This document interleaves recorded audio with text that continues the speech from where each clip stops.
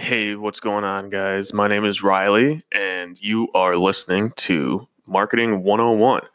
I want to just go ahead and thank everybody so much for tuning in. I didn't realize how many people were actually listening to this. And so now that I see that there is an audience and there's interest in the content that I'm putting out, my partner Lewis and I, we've been making a lot of content in the last month, pretty much speaking 3 or 4 times a week. So I have about 12 to 15 episodes lined up for you guys, and I'm just gonna start pumping them out.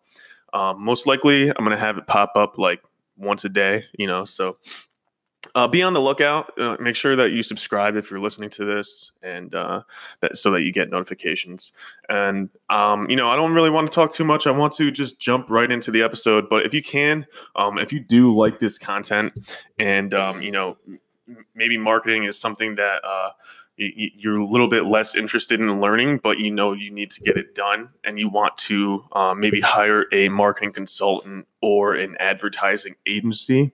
I recommend heading on over to rds.marketing and getting in contact with me. I am a Facebook certified marketing consultant, and I also have the ability to really run any type of digital advertising at scale. So if that's something you're interested in, head on over to rds.marketing. And without too much ado, we're going to get into the episode. I just want to preface this a little bit. Lewis and I are pretty much just talking about the basics of marketing and what he and I look for in a potential client. So with that, let's get in it. Thanks.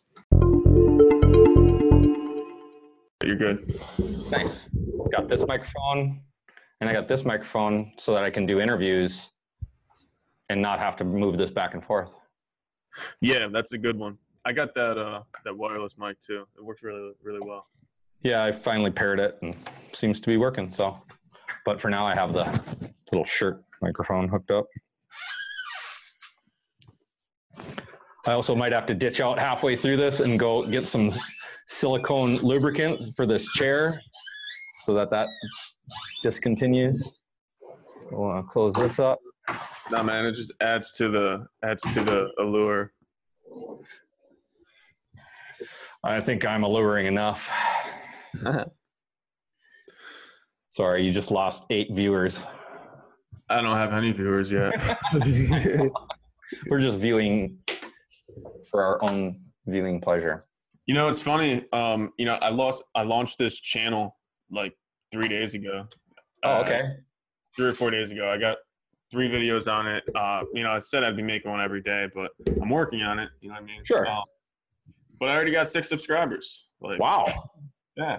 So I'm totally jealous. I ran some ads on the second video. So I ran it on what did I do? I did like suggested videos. So like when you're watching a video, it's like in the top right hand corner. Yep. Like not on the full screen. Like it's not intrusive. It's not, you know what I mean? It's just like, hey, you might be interested in this. Click on it. Okay. Oh, you ran a YouTube ad with your YouTube published video. Nice. Yeah, I ran a YouTube ad. It cost me like $50 for like 150 views. So the cost wasn't there, but it wasn't too finely targeted. So like I got screwed because when I first started running them, it wasn't working because I put copyrighted text in the call out. So they wouldn't run. And so I didn't realize that, and I'm sitting there adjusting the bid and stuff like that, so that like trying to figure it out. But yeah, it seems like so the pre-roll stuff is really cheap, like extremely cheap, right? But that's like intrusive, and it works if like your stuff is on message, but if you're trying to attract a new audience, like it's starting off like kind of in the negative. It's not framed right. It's not right. Intent-based marketing. Right. It's interrupted marketing. So what I'm doing is I'm doing the search, the search type of ads. I don't know what the fuck they're called. I'll show you in a bit. Okay. Search-based ads, and they're a little bit more expensive, but they're more like catered. You know what I mean? So like mine was extremely specific. It was like how to launch like a WordPress site. You know what I mean? Like really. Yeah, and then and you paid a lot for it for the 150 views, but every single one of those people were somebody who actively sought your video out. Right. And now RDS Marketing can send them ads on Google. Because so YouTube and Google, obviously they're linked, but that's how they're linked is because YouTube is the audience. It's the one that holds the audience. Right. It contains the audience like Facebook contains an audience, whereas Google doesn't contain an audience. Exactly. Yeah, that's exactly it. So you build your audience using YouTube, and then you take that audience over to Google and advertise to them. Yeah, because that audience is already, if you linked it all together in the beginning, which you should because you're running the ads, that audience is already there. You know what I mean? Like you just have to like do some clicks to actually make it targetable, but it's already there. Yeah, I mean, YouTube even shows you like create an audience. You know what I mean? Like this is what you're doing. But what I notice is a lot of people like, I think I don't know if it's most people, but a lot of people like just don't believe in paying for stuff. So every ad that I want to run, like once and I got to start, we need to start doing this too quickly. Like remember what I was talking about is ideally, we do want to do funneled advertising, where we create the audience and then we speak specific messages to them so that they are more receptive to us asking for a purchase or a call to action, but we also have to be working on those ads that are just to general audience and have a call to action. Right. Because A, we need to be doing that, and B, our customers are going to demand that in the beginning because they aren't going to understand this, and they're not going to be, unless they understand it, they're not going to be willing to pay for 3 months in a row before we even try to get them results. Well, Frank Kern in his IBB method talks about, he talks about like educating your customer, like while they're in the discovery phase. Yes. And that's why I was bringing this up. I 100% agree. Like we need to be directly, subliminally messaging that everything is about how much are you willing to pay for a customer? Right. Like I have customers for sale. Well, that's exactly it. I have customers for sale. Like I think people are like a little, I'm kind of the same way. They're a little too caught up in the hype of like buying customers and stuff like that. Like, okay. I get the sales part of it, but I think we're trying to attract branding customers. You know what I mean? I get you. I mean, that would be all of the other services other than directly advertising. Like building an audience is more for branding. No. Right.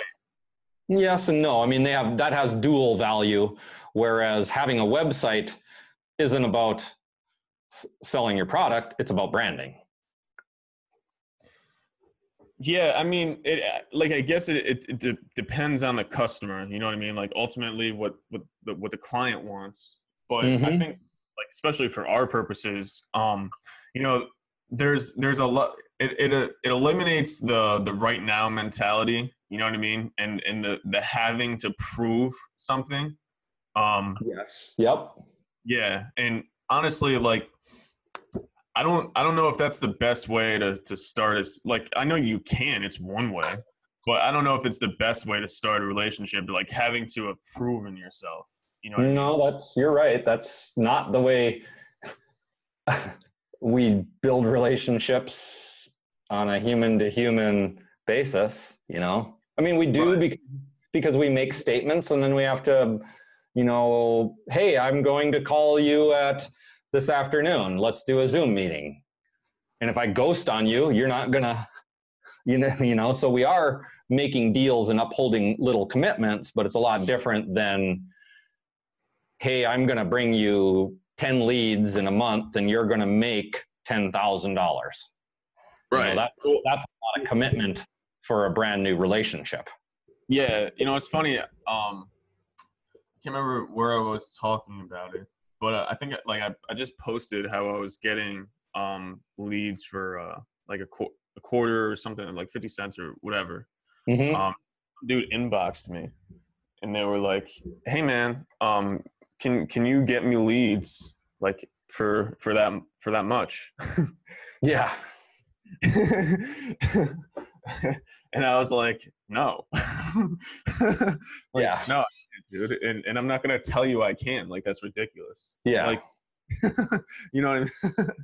Well, and that's why I agree. It is about it's about selling, about buying leads and buying customers essentially, but it also has to be set up with correct expectations. Like, and in reality, any business that sells something, if they're any good at it, if they can lose $10 but gain a new customer, that's a good deal, because they should have either a way to repeat business with that customer, or they need to have a good referral. They're doing a good job and they just know that they get 2 referrals with every new customer. Right. And that's why I think so. I think that, first of all, I think there needs to be like a lot more structure introduced to this community, because there isn't any at all. And so for us, 100% agree. Yeah. Like, that's why. Go ahead. So yeah. So, like, I think we need to make a strong like a strong dividing line between like small businesses and entrepreneurs. You know what I mean? Yep. Like people who understand and like know business, and people who are like trying to be successful. Like, I think that's exactly it, dude. Yeah, you nailed it. We just need to decide, are we dealing to are we, that's intent-based marketing anyways. Are we talking to this, knowing your audience? Are we talking to this kind of person, or are we talking to this kind of person? Right. Because, I notice, and I don't know if it's just because of the audiences that I'm in myself on Facebook. Like, I notice a lot of the advertising directed at me is, the stuff to get you excited. Like hot leads, or like run an agency automated, like stupid shit like that. Yeah.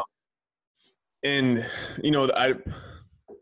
I've been taking a look at like my copy and just thinking about it, and I think that like even for how I'm going about it, like to really get that, like, I'm not saying we should be going after them, but most small business owners tend to lean toward the right. They tend to be a little bit pragmatic, actually, like extremely pragmatic. You know what I mean? And that type of like conversation just doesn't appeal to them. You're right, in my opinion. And I think the ones that it does, you kind of want to watch out for, because there might be some desperation there. Yeah. Well, so and we're on the subject of small business person here, not the entrepreneur. Because an entrepreneur, like, it's easy to distinguish between the two. You go, what's your current cost to acquire a new customer? Right. Yeah, ask them any business question. The entrepreneur is going to go $835.22. And the small business person is going to go, what do you mean? No, I think it's going to go the other way around. Really? I think the small business person understands the price to cost, because a lot of these guys are already doing direct mail. They have advertising budgets. It might not be much, but it's probably $1,000 a month at least. I'm talking about like the brick and mortar people that like have been around for 20 years. They understand the numbers. The people who don't are the people like me. You know what I mean? The people who have been doing business for like a year or two and calling themselves small business owners and acting like they have a business around them because it's really easy to do on the internet. Yep. You know what I mean? But those are the people who like, they like you're fishing, right? They're the fish that get caught in the net that you don't want. Yes. Yep. Well, I don't know. You know, because here's what I'm saying, like where I'm coming from. Okay. Those people are trying to do something. Oh, I can't deal. I don't have time to deal with anybody who's trying to do anything. Right. I can't do it. I'll talk to them. I'll talk to them, but if they don't identify themselves as one of those people, and I identify them as that first, I'm done. Right. I'm going to get another ounce of my time. You know, it's funny because a lot of the people that follow me and even my audience, and this isn't how I'm targeting it, I think it's just because like people that look like you tend to like and trust you. Yeah. It's my audience is 18 to 24, like 18 to, you know what I mean? Yeah. Male. Yeah. So don't worry about that. I mean, that's just the way it is though. You're going to. My point is that like I can't, like I could, but it's not really going to be effective for me to run ads on my audience. No. You know, unless they're going to tell their dad about me or something. You know, I was analyzing like my clientele, and it's men between the ages of 35 and 55. Mm-hmm. And the people those are not the same people who follow me on social media. No.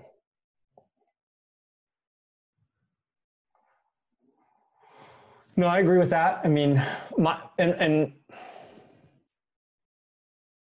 my followers, you know, I mean, I've got a lot of followers on Instagram, and I would assume they're kind of in the same thing. You know, they're going to be more of, well, I don't know. You know, my Lugnut Louie is changing big time. I'm getting followers that are business people with 10,000 followers themselves, you know, 24,000 followers, things like that. But I agree that you know, right now I don't see my followers as where I want to go to. Exactly. That's my point. Yeah, not at all. I see them as a group of people that may buy some retail products someday down the road, should I decide to be doing that. Well, so the way I look at it is these are the people that I'm educating so that either the person they work for or they themselves in a year or two will think of me when they're looking for, you know, when they're already established, and hopefully they'll have been using my content to get them, you know, to where they're going. Yeah. Well, that's the way.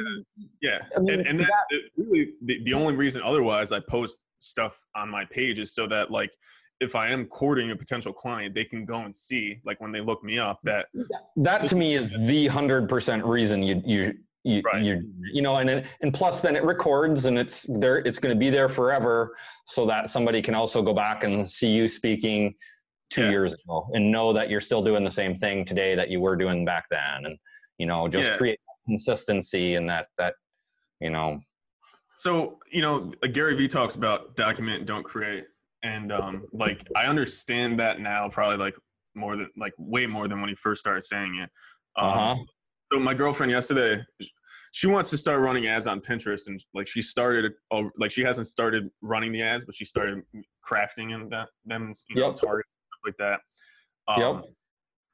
So she does, like, the only thing she used Pinterest for is to find recipes to cook. Yeah. And then she would just have Pinterest open when she's cooking. Right. Okay. She has like 100 reoccurring monthly visitors, like 150.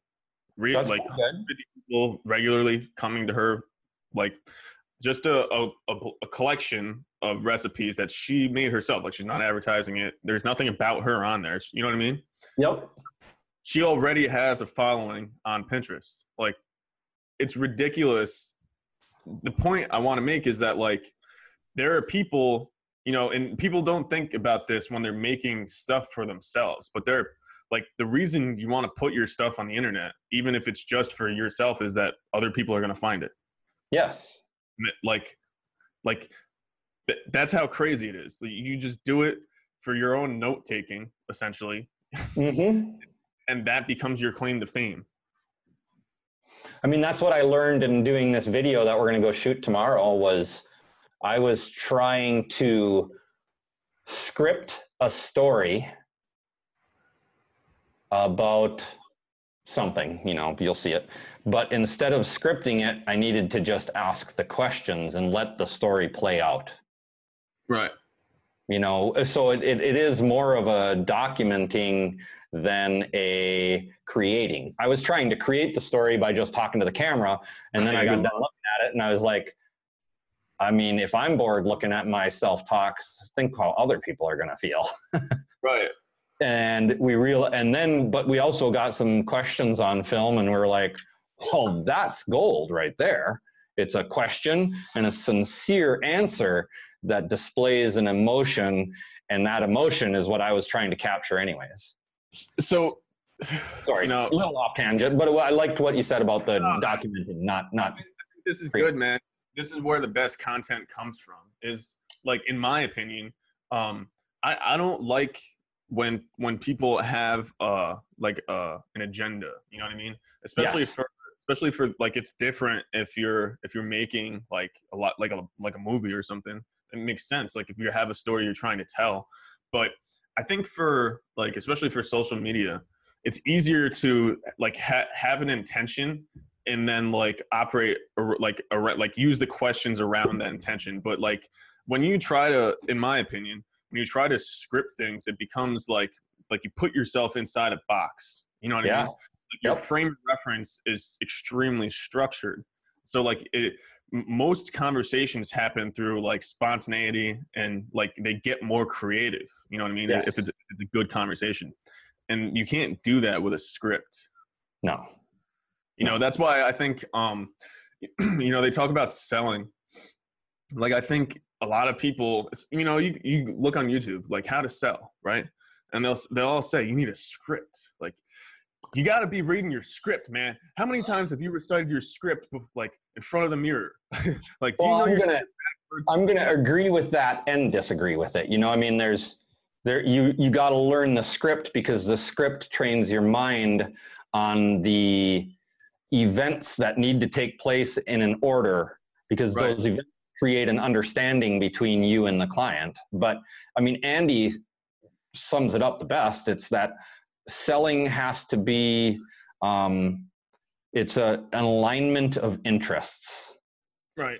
And it doesn't have to be. I can sell without aligning the interests, but then you're going to go back and you have not even a 50-50 chance of being a happy customer. Well, I mean, a successful sale. You know what I mean? Yes. Like, a successful sale breeds more sales and grows your business independently of the profit that you made on that one little sale. You know, because the successful sale creates more sales, because it creates an experience that's beneficial to the customer. And when the customer benefits, in addition to obviously the developer benefiting, when the customer benefits, they share the story and they come back for more, and they're happy. They buy more themselves and they tell other people to buy. And there's nothing more powerful than that.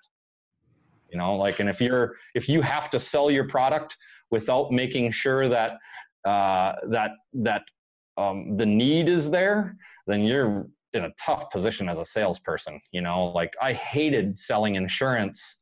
Yo, dude, that was the worst. That was the worst. I loved selling it when it was needed, but I didn't even try to sell it, and they wanted me to convince them that they needed insurance. It's like, whoa. Yeah, life insurance is tough, but I mean, I'm a huge believer in the product. I'm a believer in life insurance too, but it's different when you're, you know, I was trying to sell to my peers, like. Yes. Oh, it's the worst. You can't, like, how you gotta can you? sell it to someone with something to lose, like life insurance, you know. Well, it's a product designed for a reason, and when that reason is there, it's a great product. But man, I mean, if it's not there. Yeah, not to go off on a tangent about life insurance. Personally, I like the hybrid that mixed with was it universal and whole life, like hybrid. That's a real good option. I should definitely look that up. Most plans don't offer that. If they do, they're not going to talk to you about it because it is so good. But you know, the thing about life insurance is like you can't target the dude who you're trying to get a policy written on. Like you got to target his wife or like his kids or some shit like that. Well, unless it's like a bit, and I mean, there's a lot of good business reasons to own life insurance for business purposes. Yeah. Yeah. And then it's a no-brainer. Like you just explain it, but once again, it's like when you explain something and you're doing a good job explaining it, and they don't get it. I mean, it's time to just pack it up. And they're sitting in your office and they're just looking at you. Yeah, you know, they're like, you know, they gotta see the value for it themselves, and that's when you're aligning the interests. You know, you're saying, hey, this is, all I can do is tell you the reasons why you should have this, why you shouldn't have it, and which one would suit you the best. Have you read, this is another Napoleon Hill book, How to Sell Your Way Through Life? No, I haven't. Dude, it's so good. It's so good. It's so good. And I can probably guarantee you that anybody who's like studied sales or written a handbook on sales is basing it off of this book. Okay. Just how everybody who's into personal development are basing it off of Think and Grow Rich. Mm-hmm.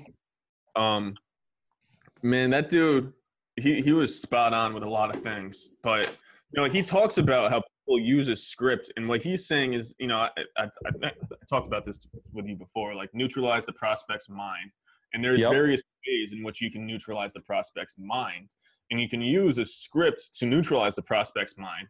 But most people, when they're, especially if they're not like learning sales from an actual salesperson that like has successfully sold, they're learning how to counter. You know what I mean? Like that's what they're learning. Like how to overcome objectives. It's overcome objectives or objections. That like okay, but that makes it like war. Right. Yeah. Like, right. I was, you know, couldn't find the word. Confrontational. You know what I mean? Yes. So I think it was Dan Kennedy, or John Carlton, one of those guys posted it was a long time ago at their conference. And he was saying that sales is naturally confrontational. Like if you're making somebody like first of all, you're making them uncomfortable, like by offering a solution to a problem they have. Now, they're uncomfortable because they now know there's a solution out there. You know what I mean? Oh yeah. So yep. There is a lost cost to not taking the solution, but like, so that right there, just in that moment, that creates confrontation. Right. And then you have to like, you know, not to mention like the things that their wife might say or stuff like that. And like, I can't sum it up as well as he did, but I never saw it like that. Like it never really made sense to me, but I understand it now. And that's why, like Napoleon Hill says, once the confrontation is made, then you need to neutralize the prospect's mind.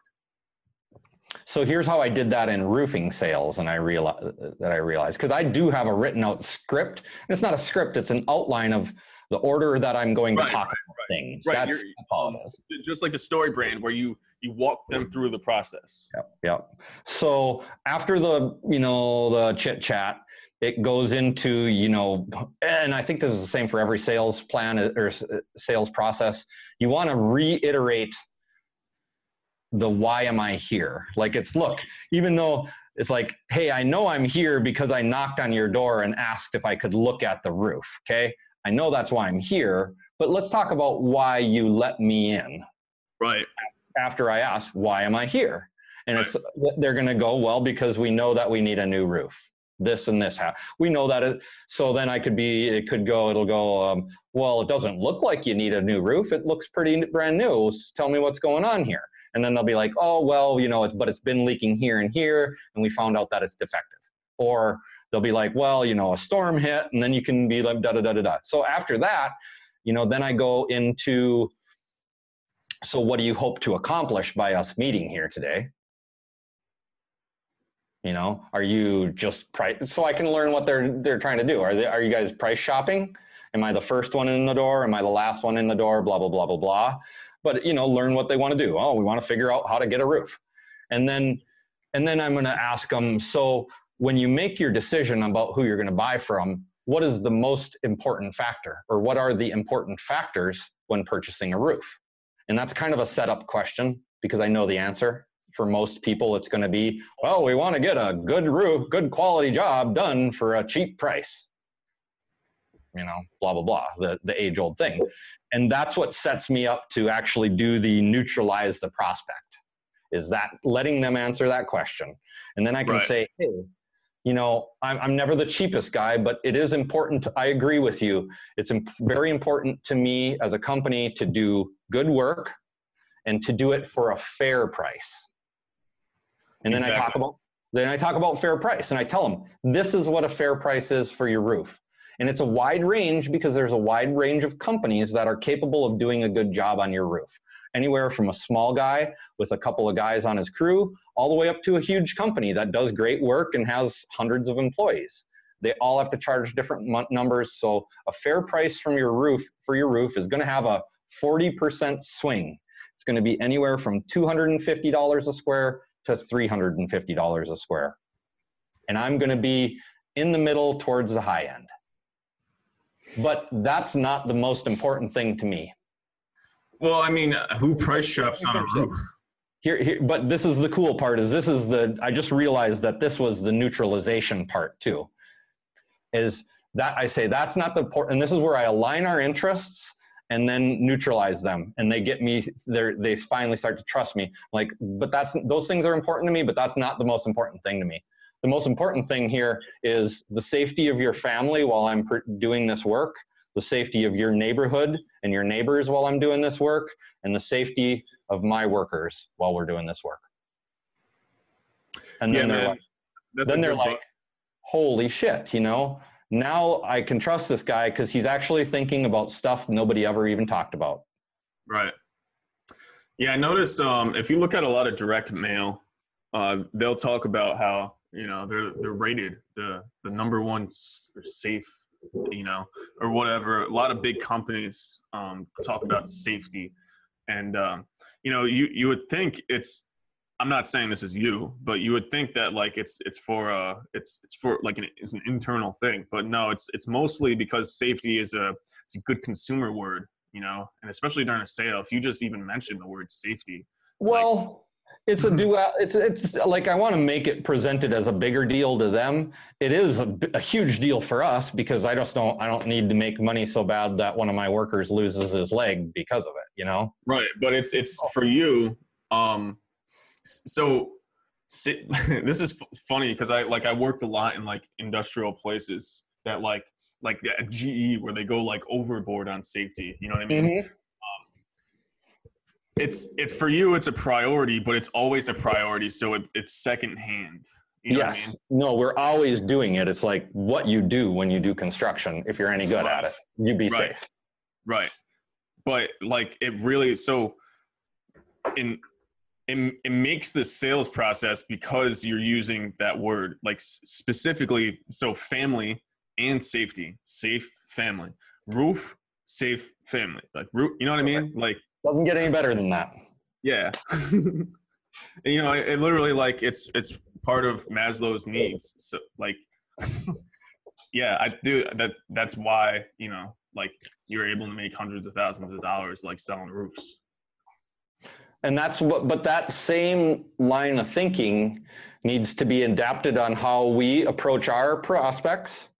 And then it also needs to be adapted in how we approach our prospects. It needs to be adapted so that our prospects understand that when they become a client, we're going to help them approach their prospects in that state of mind as well.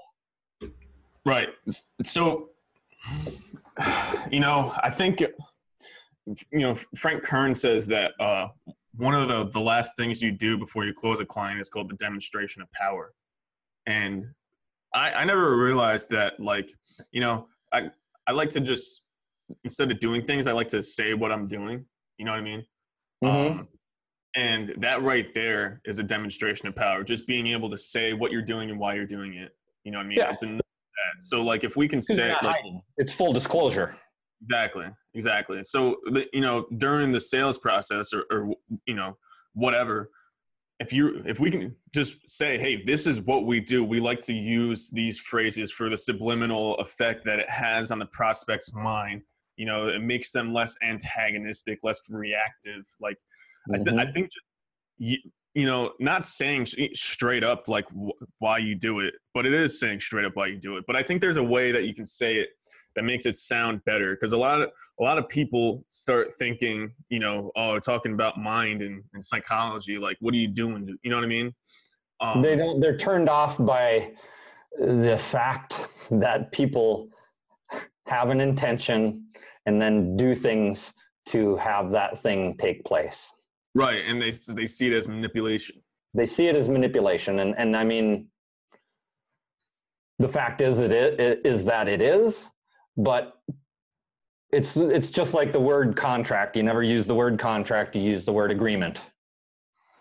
Even though it is a fucking contract.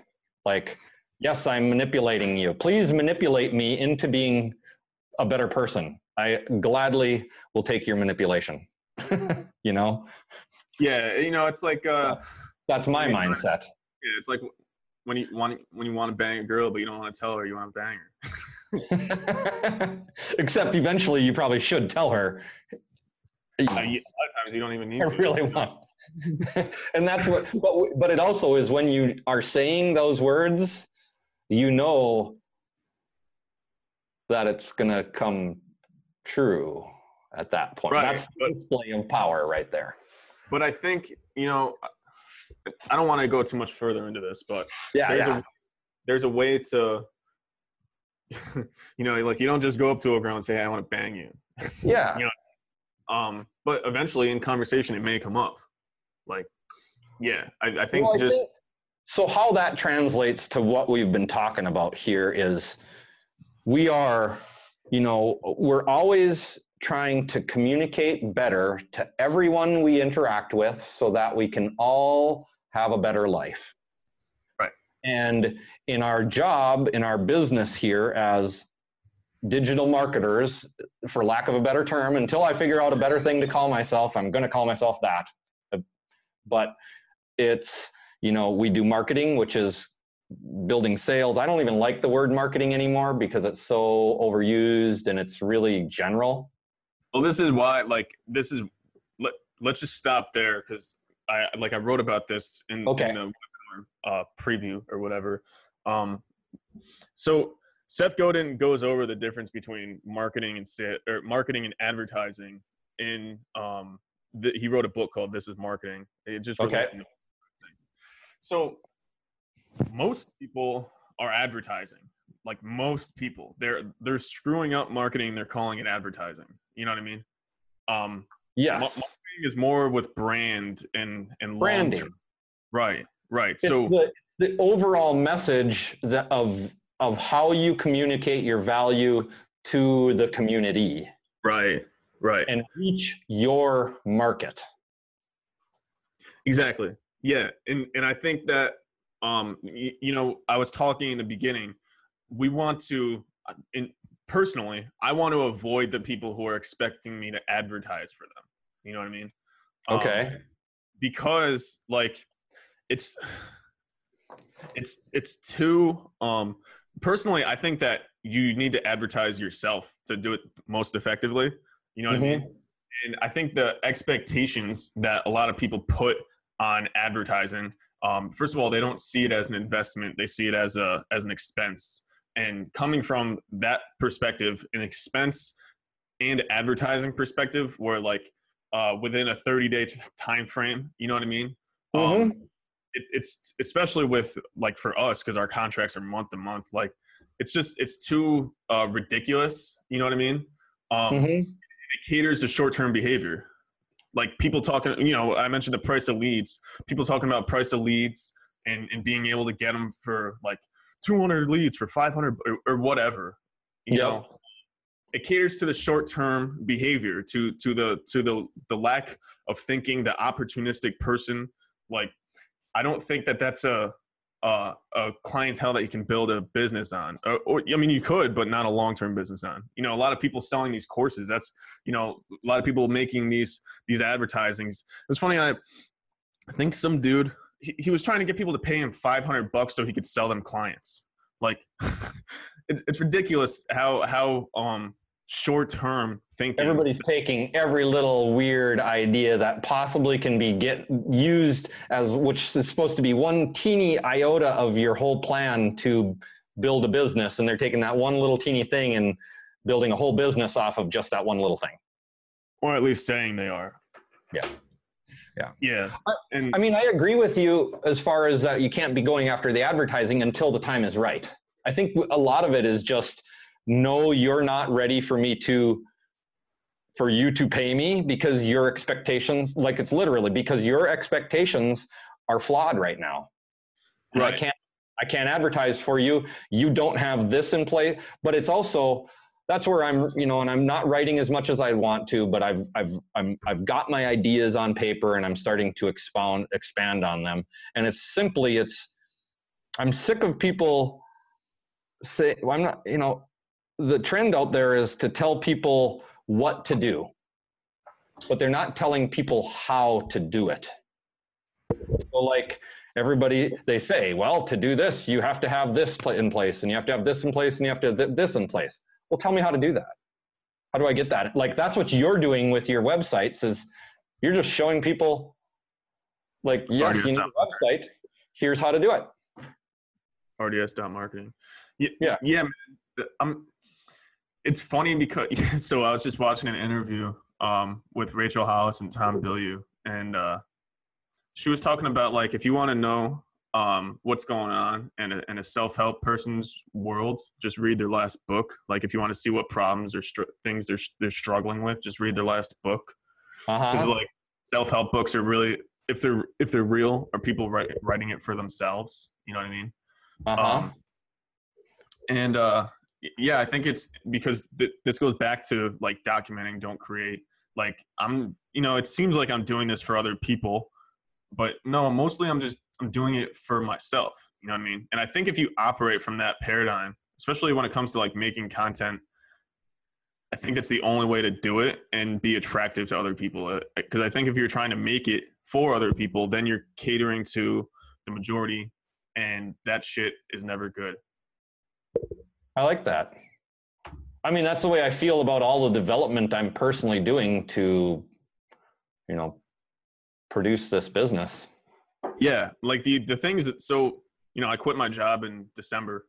And the things I'm doing now that, like, I'm seeing success with are things that I started learning because I was interested in them. Like, the things I'm building are problems, like things that would help solve my problems, but just so happens that, those other people happen to have those same problems. You know what I mean? Mm-hmm. If I've already solved them, then, like, I can either do it for you or teach you how to do it. Okay.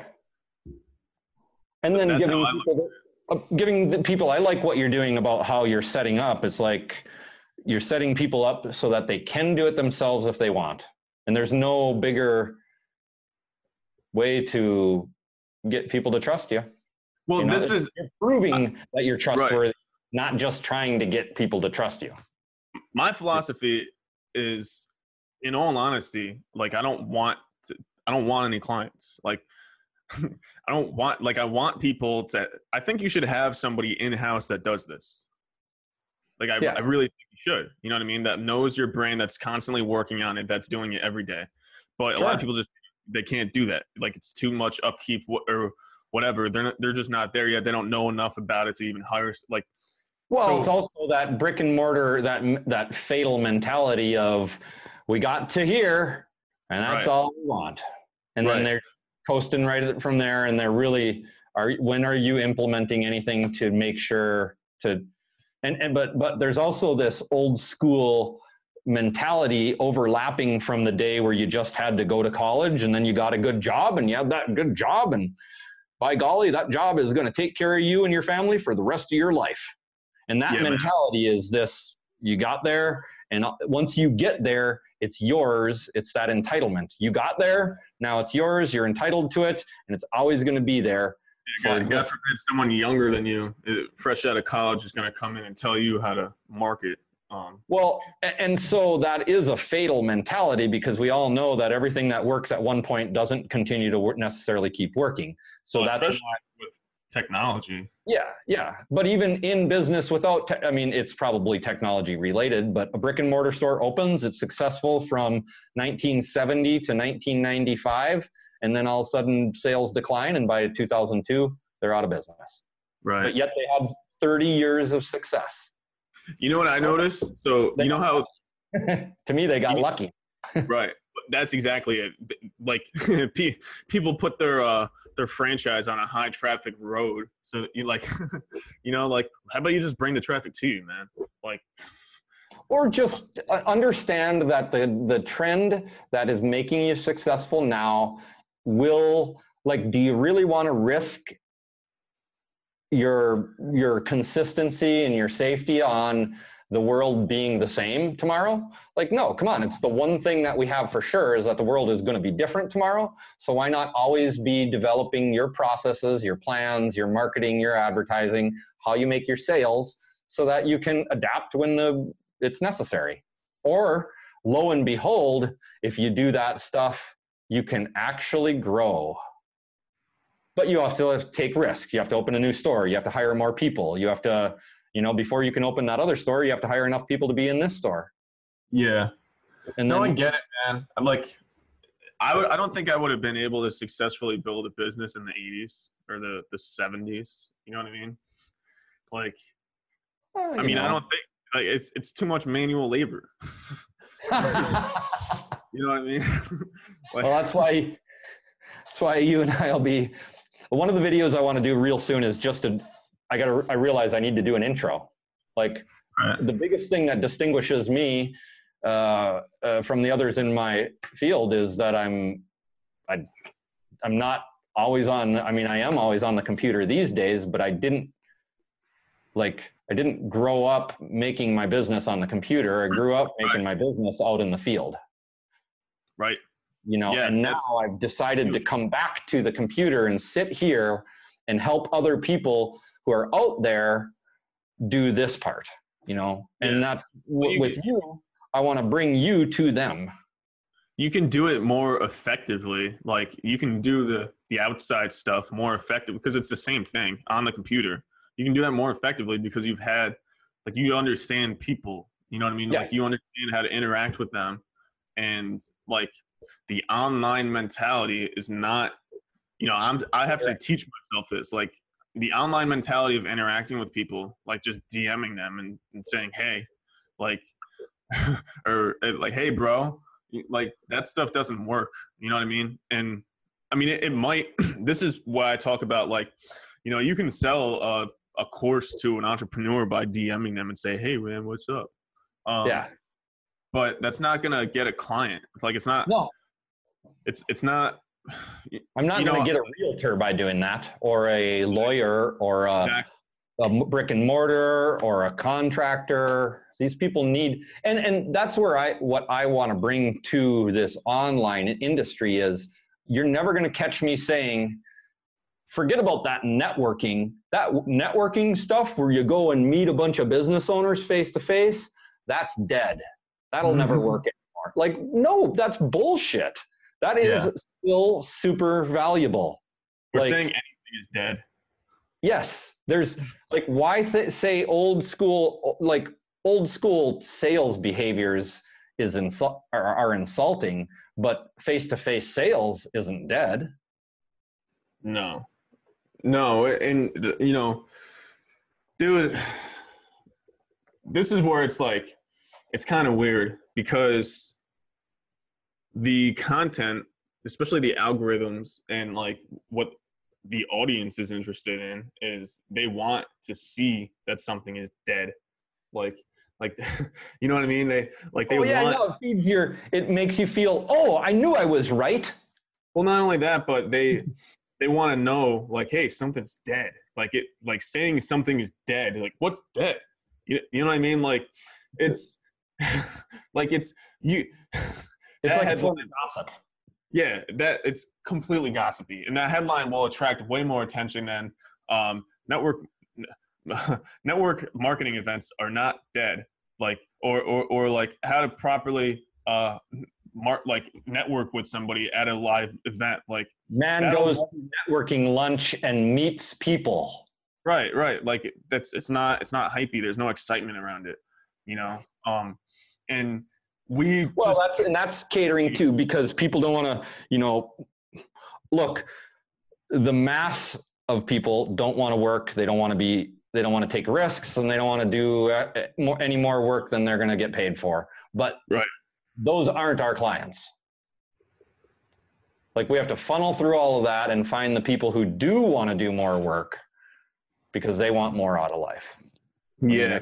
You can't, if you're not, you know, advertising it is an investment, but it's a long-term game, because a real company is willing to lose money to acquire a new customer. That's why I think it's marketing. Yeah. Because when you're thinking about advertising, I don't think that advertisers or people who are starting advertising campaigns are like even thinking, this is how much I'm willing to spend to get a customer. They're thinking, how much can I spend to get this much back? Like, this is how much return on investment. Right. And that's like not what we're interested in. Like, well, because it's hard to convince someone of that, especially like when you're using direct marketing to try and get them. But these platforms, I'm noticing now, really cater more towards brand, like long-term, you know. This is why Gary Vee says like the quantity of content is way more important than the quality, you know, because like if people are seeing your stuff regularly, then you're going to get in their minds, you know. And like on Facebook, especially running ads on Facebook, like it's hard to do if nobody knows who you are. Yeah. You know what I mean?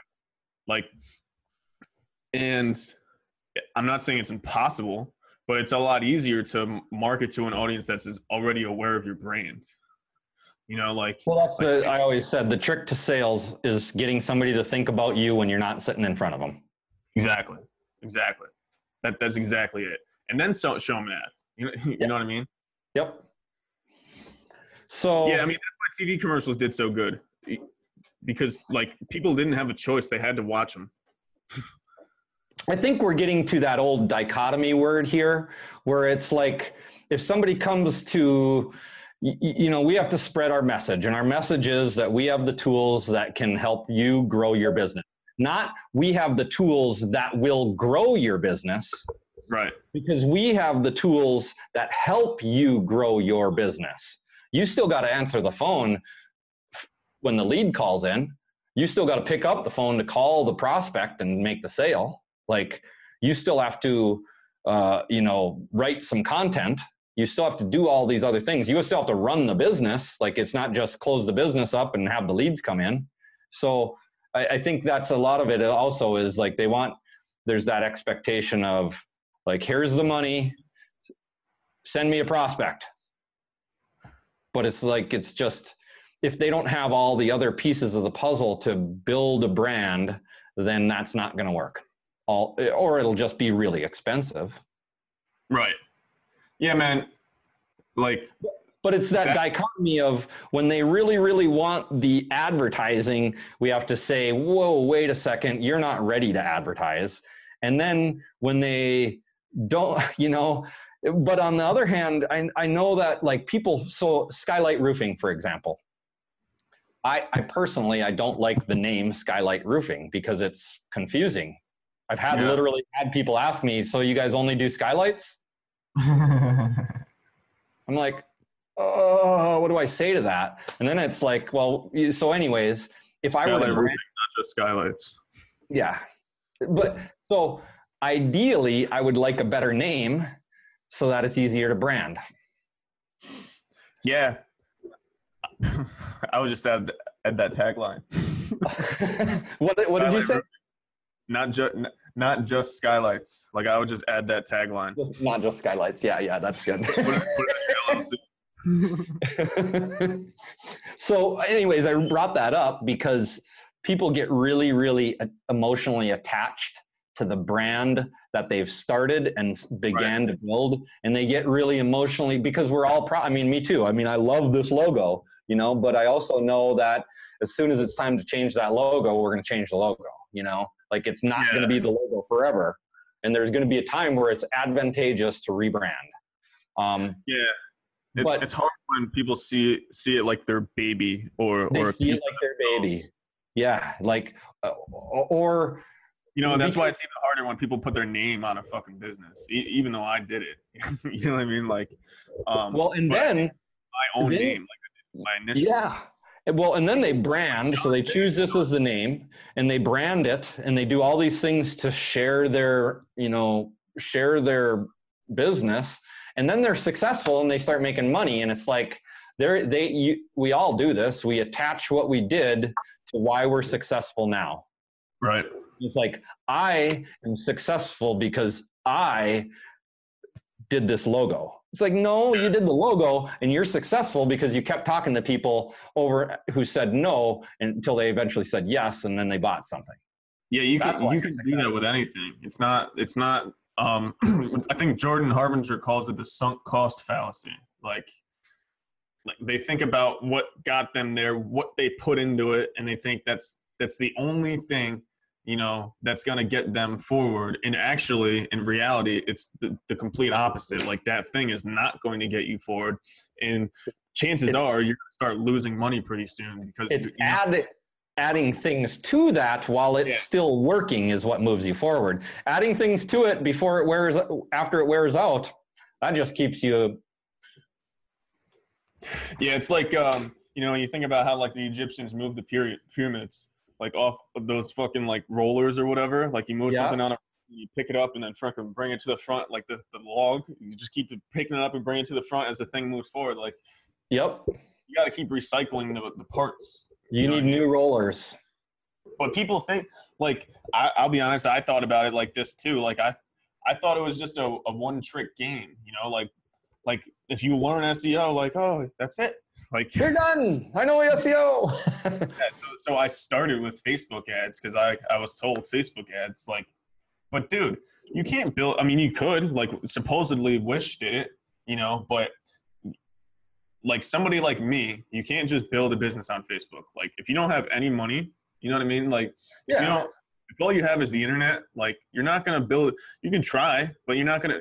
This is my problem with the people that do like Herbalife or the network marketing or whatever, and they do it on their personal page, and you know they're DMing everybody that they're friends with and stuff like that. It's like, man, this is why you're not successful. Like I understand what you're doing, you know what I mean, but you're doing it from a face down mentality. Like, you're not looking up, you're not looking at the options, you're not looking at what's available. You're just trying to get something. Well, and avoiding taking every opportunity possible to avoid rejection and having to work. Yeah. Which work is getting rejected and then doing it again anyways. Right. That's work. Right. Yeah, I mean, that's hard, man. Like, super hard. Like, I get it. You know, I might sound like I'm talking shit, but like, I understand the mentality. I only like just recently migrated. You know what I mean? Yep. But I think it has a lot to do with being successful. Like understanding that Tom Bilyeu says that his mentor said, you know, you're coming to the world with your hand out. Like understanding that. Or Andy says, like, you shouldn't just love yourself. Like you shouldn't just respect yourself. Like you haven't fucking done anything to have value. When you're feeling bad about yourself, what have you done to? There's probably a fucking reason. You know what I mean? You probably haven't done shit. Yeah, you're supposed to feel like shit if all you've done for the last week is sit there and play video games. Right.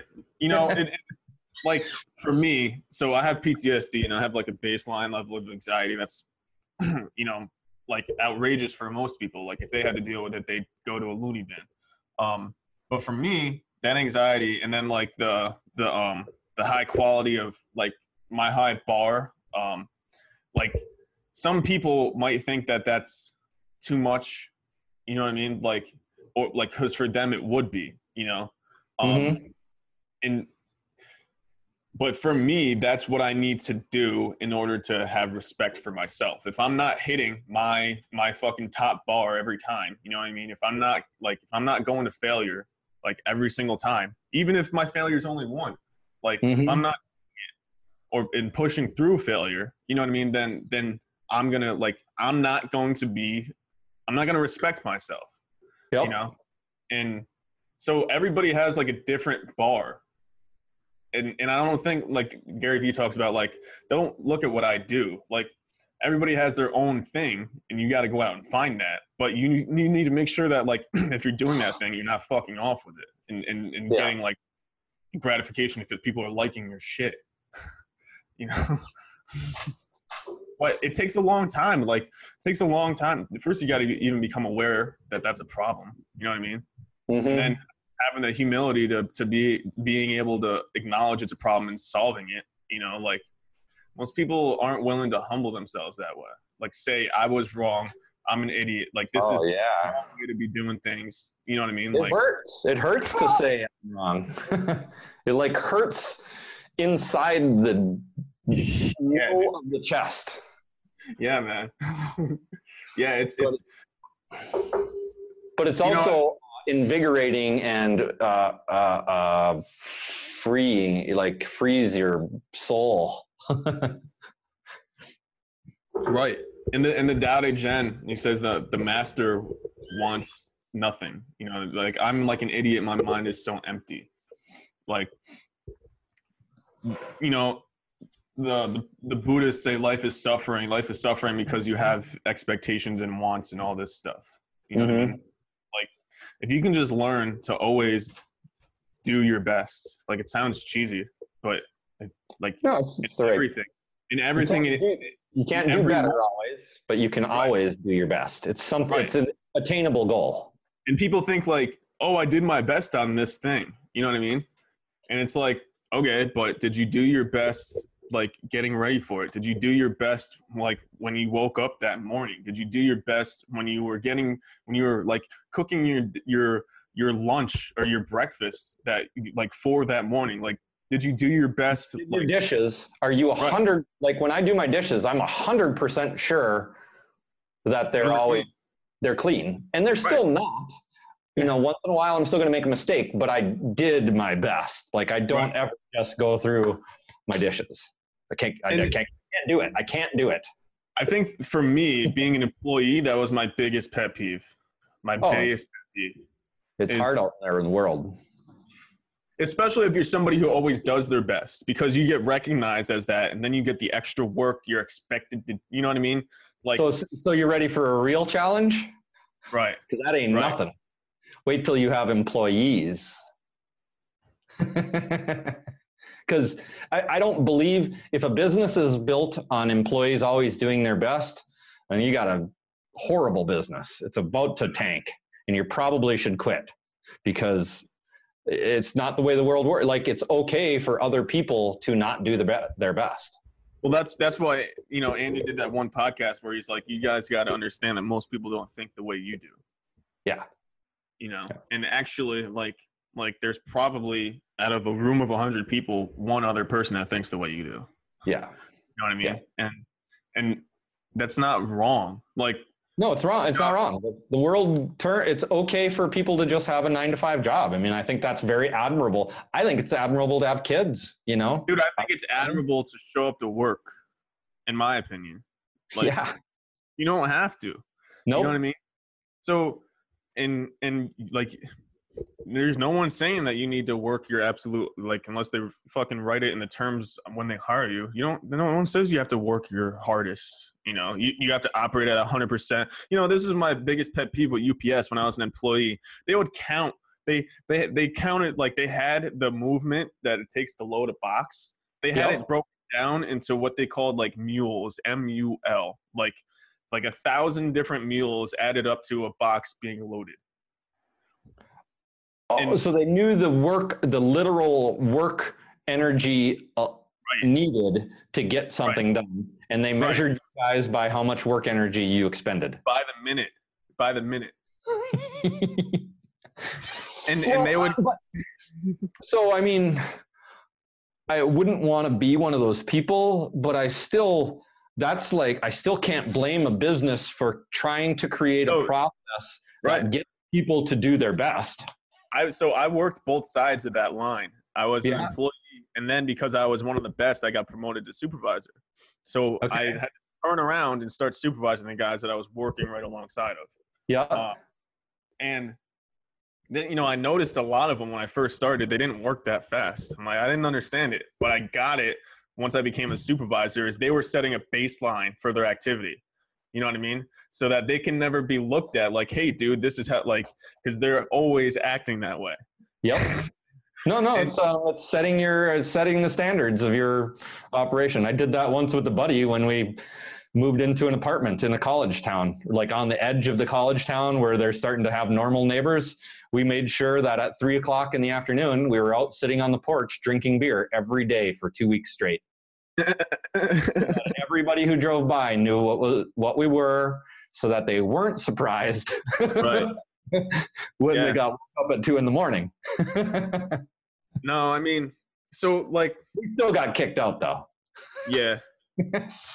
This is a long way from marketing and stuff like that, but I think that in order to successfully market in any environment, but especially in a digital environment, you need to understand all of the moving pieces. You can't just focus on one gear and try to optimize that gear, because it's not it might work. You might get some results, but the problem is if you get those results, then you think you got the results because you optimized that gear, and you could have just got results because that gear was turned. Got lucky. Right. And, the big thing about me, this is why I structure my ad sets the way I do. This is why I do one interest per ad set, because I don't want any guesswork.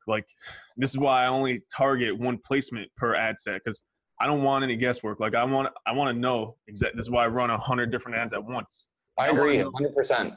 All the variables, Yeah. I want to be at least aware of them. And I think most people, they don't even understand the game they're playing with. So this is this doesn't seem like marketing, but it's business 101. It's you have to have this mentality. You need to understand how to deal. Otherwise, you're not going to, accounting is good. You know what I mean? Understanding HR is great. But if you don't understand, how to successfully deal with people, successfully, be a leader and get something out of that relationship, then you're never going to be successful in business.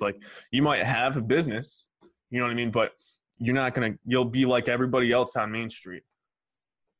Mm-hmm. In my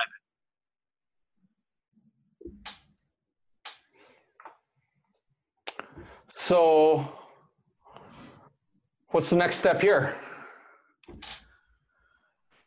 So I made this for every day, but we don't have. It's up to you how often you want to do it. I want to do this every day. I don't know that I can sit here and do an hour and a half every day, but I would like to 15 minutes, no problem. Yeah. And then that turns into 45, and I'm okay with that too. Right. So I'm thinking, just do this regularly. I'm gonna release this because Zoom records audio specifically, so I'm going to release this as a podcast too. I think just doing this, and then you should make a podcast, call it Lewis, you know what I mean? Hammer Sport, whatever.